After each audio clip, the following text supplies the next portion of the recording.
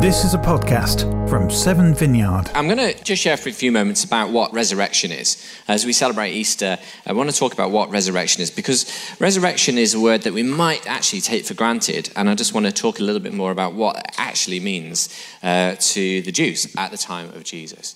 So how many of you remember last year the awful imagery of Christian Eriksen in a World Cup match collapsing and had a heart attack on the pitch? And if you're familiar with that, you'll know, thankfully, the medical team were able to resuscitate him, and he's back playing football for Brentford now. So a remarkable story of resuscitation, and one that we're all greatly relieved. Anybody that watched that match will be super relieved that he's well and back playing football again. And when we think about the resurrection of Jesus, it can be plausible to think that he didn't necessarily completely die, that he was resuscitated, a bit like Christian Eriksen was resuscitated on the football pitch.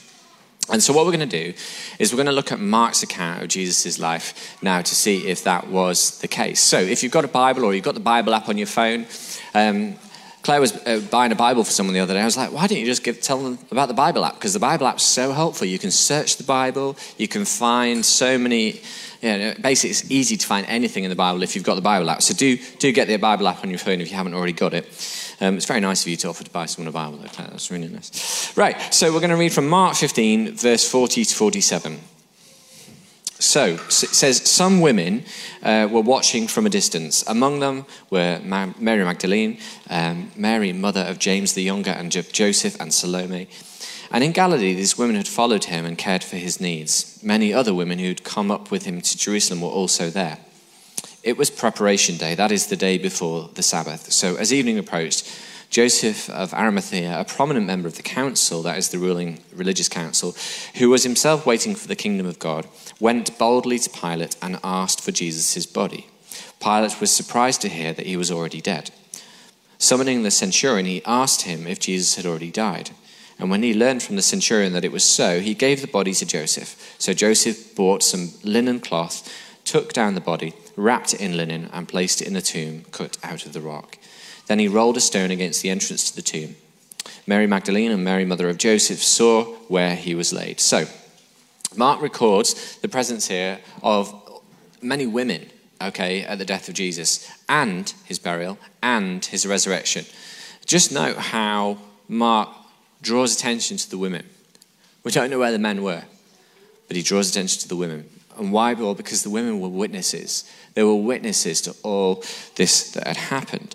And when we are considering whether something is verifiable, whether a story is true or not, in a court of law, we often call witnesses to ascertain that.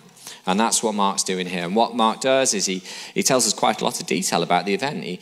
I don't quite know how he knows all of this information, but he talks about the fact that Joseph of Arimathea went to the Pilate to get the body of Jesus, and there was this conversation between Pilate and the centurion as to whether Jesus was actually dead or not. And so there's lots of detail. And the reason why there's lots of detail, he's keen to document what actually happened. Because some critics may have suggested that Jesus was just resuscitated, that he didn't really die. Now, the historical account of Jesus' gospel written by John, this one's written by Mark, there's another one written by John. Well, John records that Roman soldiers stuck a spear into Jesus' side. And it's easy to kind of just religiously brush over that. But what they did, they stuck a spear into his side, probably into his heart and lungs. And nowadays, medical opinion suggests that Jesus would have suffered hypovolemic shock as a result of being flogged, and pericardial and pleural effusions, which would have accounted for the water build-up around his heart and lungs, which would have poured out of his body when they stuck a spear in him. The other men crucified next to Jesus had their legs broken to speed up their death, but not Jesus, because the soldiers were sure that he was dead. So, if Jesus wasn't resuscitated, and I think it's fairly clear from Mark's gospel and John's gospel that he wasn't resuscitated, if Jesus wasn't resuscitated, then was Jesus raised from the dead, a bit like Jesus raised 3 people from the dead? If you're familiar with the stories of Jesus, you'll know that he raised the widow's son at Nain, he raised Jairus' daughter, and he raised his friend Lazarus from the dead. And all 3 of those people continued to live their normal lives. We don't think of those people as being alive now, do we? We assume that they died. So they came back to life, They were raised to life by Jesus, but then they would have died later in life. Not so Jesus. The resurrection of Jesus is very different. And we're just going to look at Mark 16, 1-8. When the Sabbath was over, Mary Magdalene, the Mary, mother of James, and Salome brought spices so that they might go and anoint Jesus' body, which was their tradition. Very early, on the first day of the week, just after sunrise, they were on their way to the tomb, and they asked each other, "Who will roll the stone away from the entrance to the tomb?" But when they looked up, they saw that the stone, which was very large, had been rolled away. And as they entered the tomb, they saw a young man dressed in a white robe sitting on the right side, and they were alarmed. "Don't be alarmed," he said. "You are looking for Jesus the Nazarene who was crucified. He has risen. He is not here. See the place where they laid him? But go, tell his disciples and Peter, he is going ahead of you into Galilee. There you will see him, just as he told you." Trembling and bewildered, the women went out and fled from the tomb, and they said nothing to anyone because they were afraid. So, it's early in the morning. The burial of Jesus actually happened just before the Sabbath, on what we know as Friday, Good Friday, on the Friday evening. In Jewish culture, a day was from sunset on the previous day to sunset on the actual day. So today is Sunday, but today started in Jewish terms last night at sunset, and will finish at sunset tonight. And so they couldn't attend to the body on the Sabbath because that was against the ceremonial laws. And so what they did was, first light, Sunday morning, they get up, they hurry down to the tomb to complete the burial process. But they obviously haven't thought about how they're going to get into the tomb, because on the way they're having a conversation about how they're going to roll the stone away. What's really interesting is that Jesus' disciples were totally, utterly unprepared for his resurrection. And that's despite the fact that Jesus told them 3 times that he would die and then 3 days later would be raised back to life, according to the gospel writers. Because if you think about it, if they had understood what Jesus meant by that, wouldn't they have 3 days later gone and sat by the tomb waiting for him to rise to life again? Wouldn't they have expected to do that? Instead, they weren't there at all. We don't know where the male disciples were. We think they were hiding out in Jerusalem. Some of them may have gone back to Galilee. It's the women. It's the women who most of the gospel writers actually are described as being present at Jesus' death, at his burial, and his resurrection.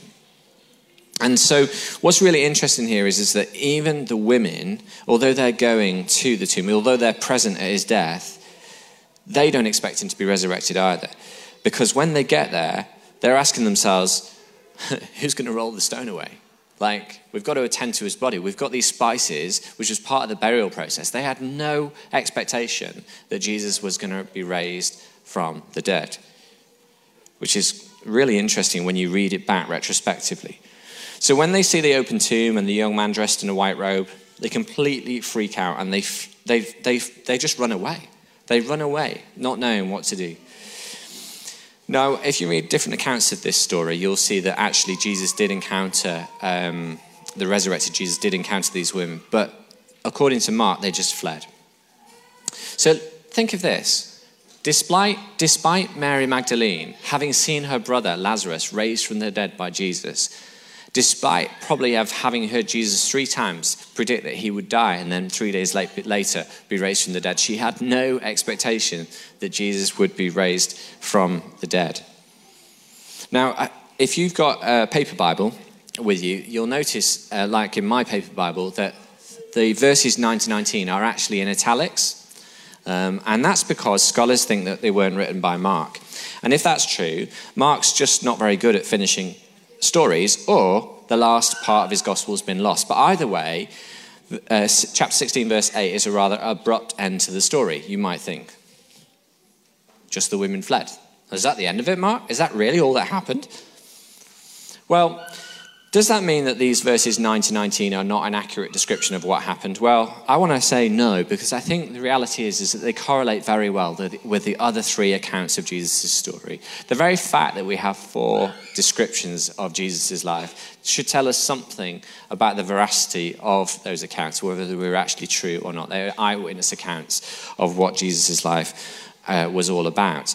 But interestingly, these verses 9 to 19 are kind of like an abridged version of the story that is better told by Luke and Matthew and John. So if you if you want to read the better stories, go to those accounts rather than Mark, because this is quite abridged.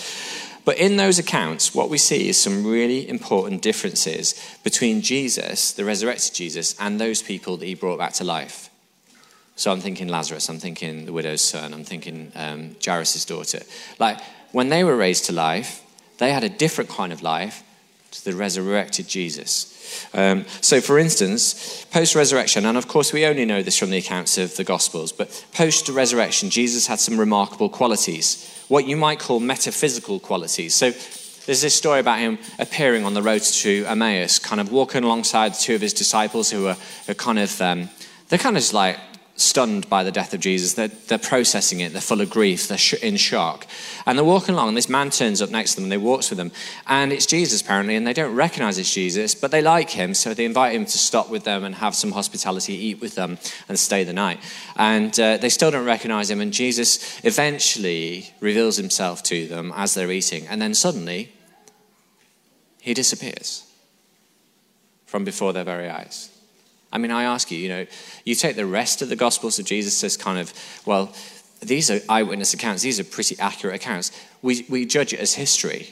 There's quite a lot of history. Admittedly, history through the perspective of the writer, but nonetheless history. And then suddenly this weird thing happens. Jesus disappears from their sight. That would be a weird thing if it happened here, wouldn't it? We would say that was a metaphysical thing. That was a supernatural thing. That was something that was completely unbelievable and difficult to grasp, mind-stretching. What else did he do? On another occasion, Jesus appears from nowhere. Again, he makes a habit of doing this post-resurrection, just appears in this room with all of the disciples. It's a locked room, we find out. And of course, they're terrified. It's some sort of apparition, some sort of vision of Jesus, but Jesus is talking to them, interacting with them, inviting them to touch his body, to examine his body to see where his wounds are still, and also he eats some food with them as well. It doesn't just kind of go in his mouth and then, like, in Pirates of the Caribbean, disappear through his body and drop on the floor. So he's got this strange quality that he can eat food, and yet he can appear and disappear at will. No wonder the disciples are terrified. What on earth is going on? They think he's a ghost. But the most bizarre difference about the post-resurrection Jesus is what's called the ascension. Okay, where Jesus is taken up before their very eyes, and it's described as a cloud hides him from their sight. It doesn't get more kind of practical than that, does it? So Jesus literally ascends up in the sky, and then a cloud hides them from his sight, Luke says in Acts. It's just bizarre. I mean, am I the only person that thinks this is bizarre? Did you think this is bizarre? It's bizarre, right? I mean, it is bizarre, let's be honest. It's bizarre because so much of the rest of the accounts of Jesus' life we just take as rote. Well, of course it happened. It was history. It's history through the eyes of the writer, but it's history. How can this be history? I mean, honestly, Kevin, if you just went outside and just started to rise up into the sky and then disappeared behind a cloud, I mean, apart from Lizzie being freaked out, what on earth would we think?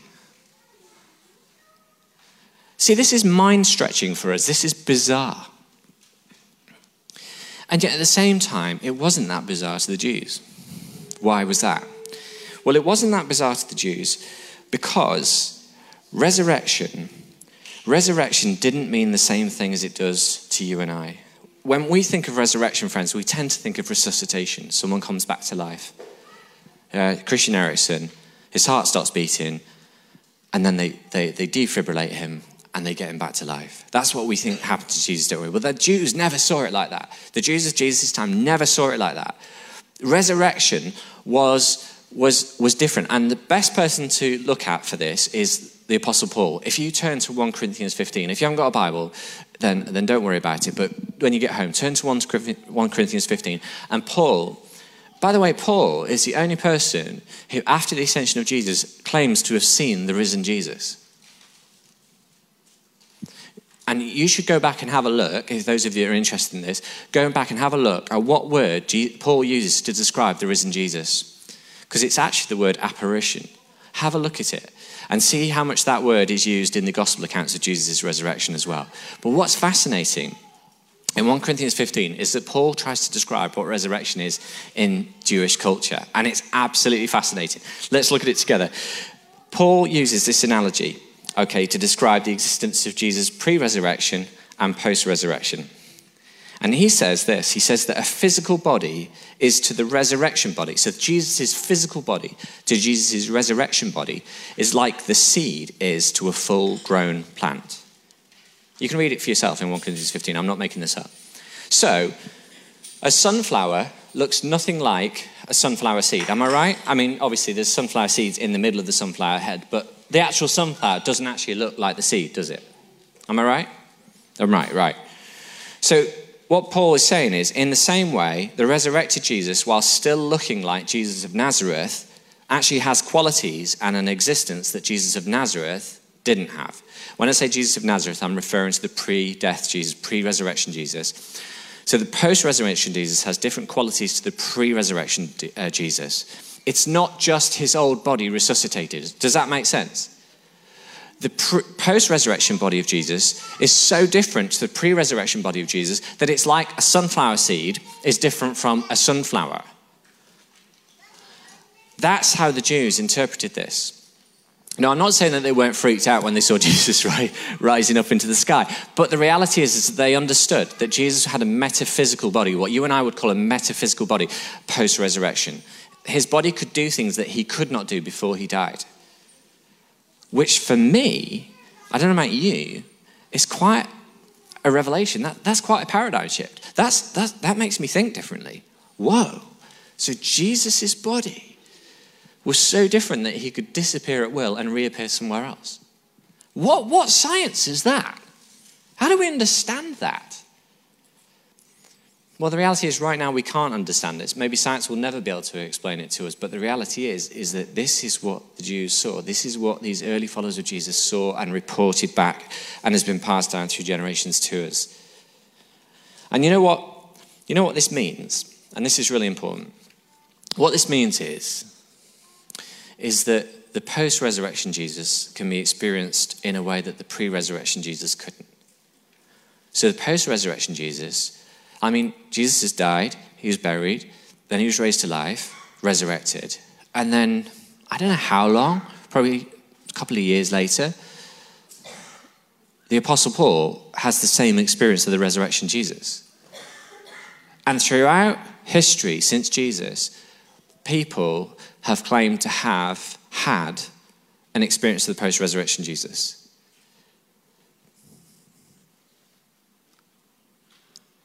How does that sit with you? Do you think you've had an experience of the post-resurrection Jesus? Have you encountered the post-resurrection Jesus? Have you had a spiritual experience that you would describe as the post-resurrection Jesus? Have you been in prayer sometimes and just encountered and had an experience which felt like an encounter with the post-resurrection Jesus? The reason why the Christian gospel is so compelling is because it's not about a person that's dead. It's about a person that is alive. And how can Christians say that?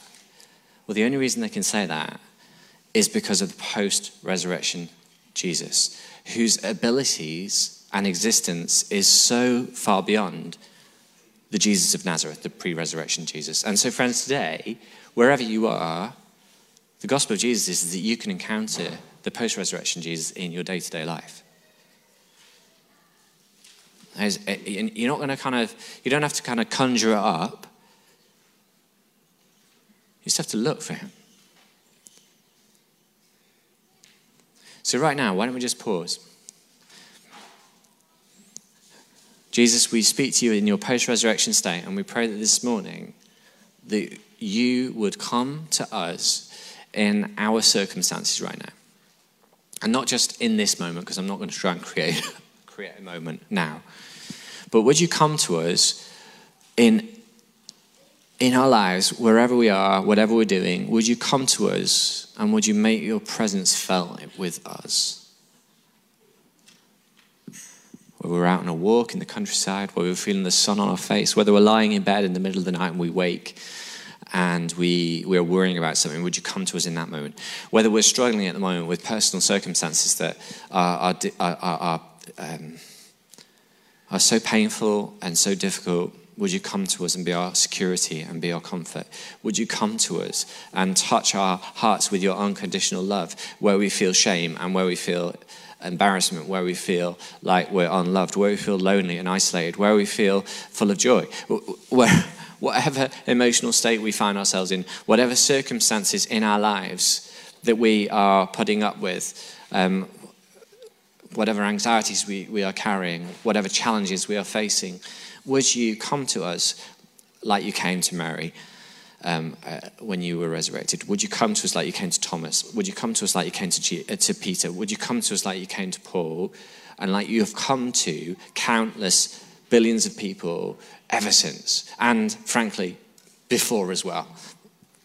Would the cosmic Jesus, the resurrected Jesus, would you make your presence felt in our daily lives for the sake of our ability to know how much you love us, for our ability to be mentally and emotionally well, for our ability to have healthy relationships, for our ability to have a sense of purpose and direction in our lives.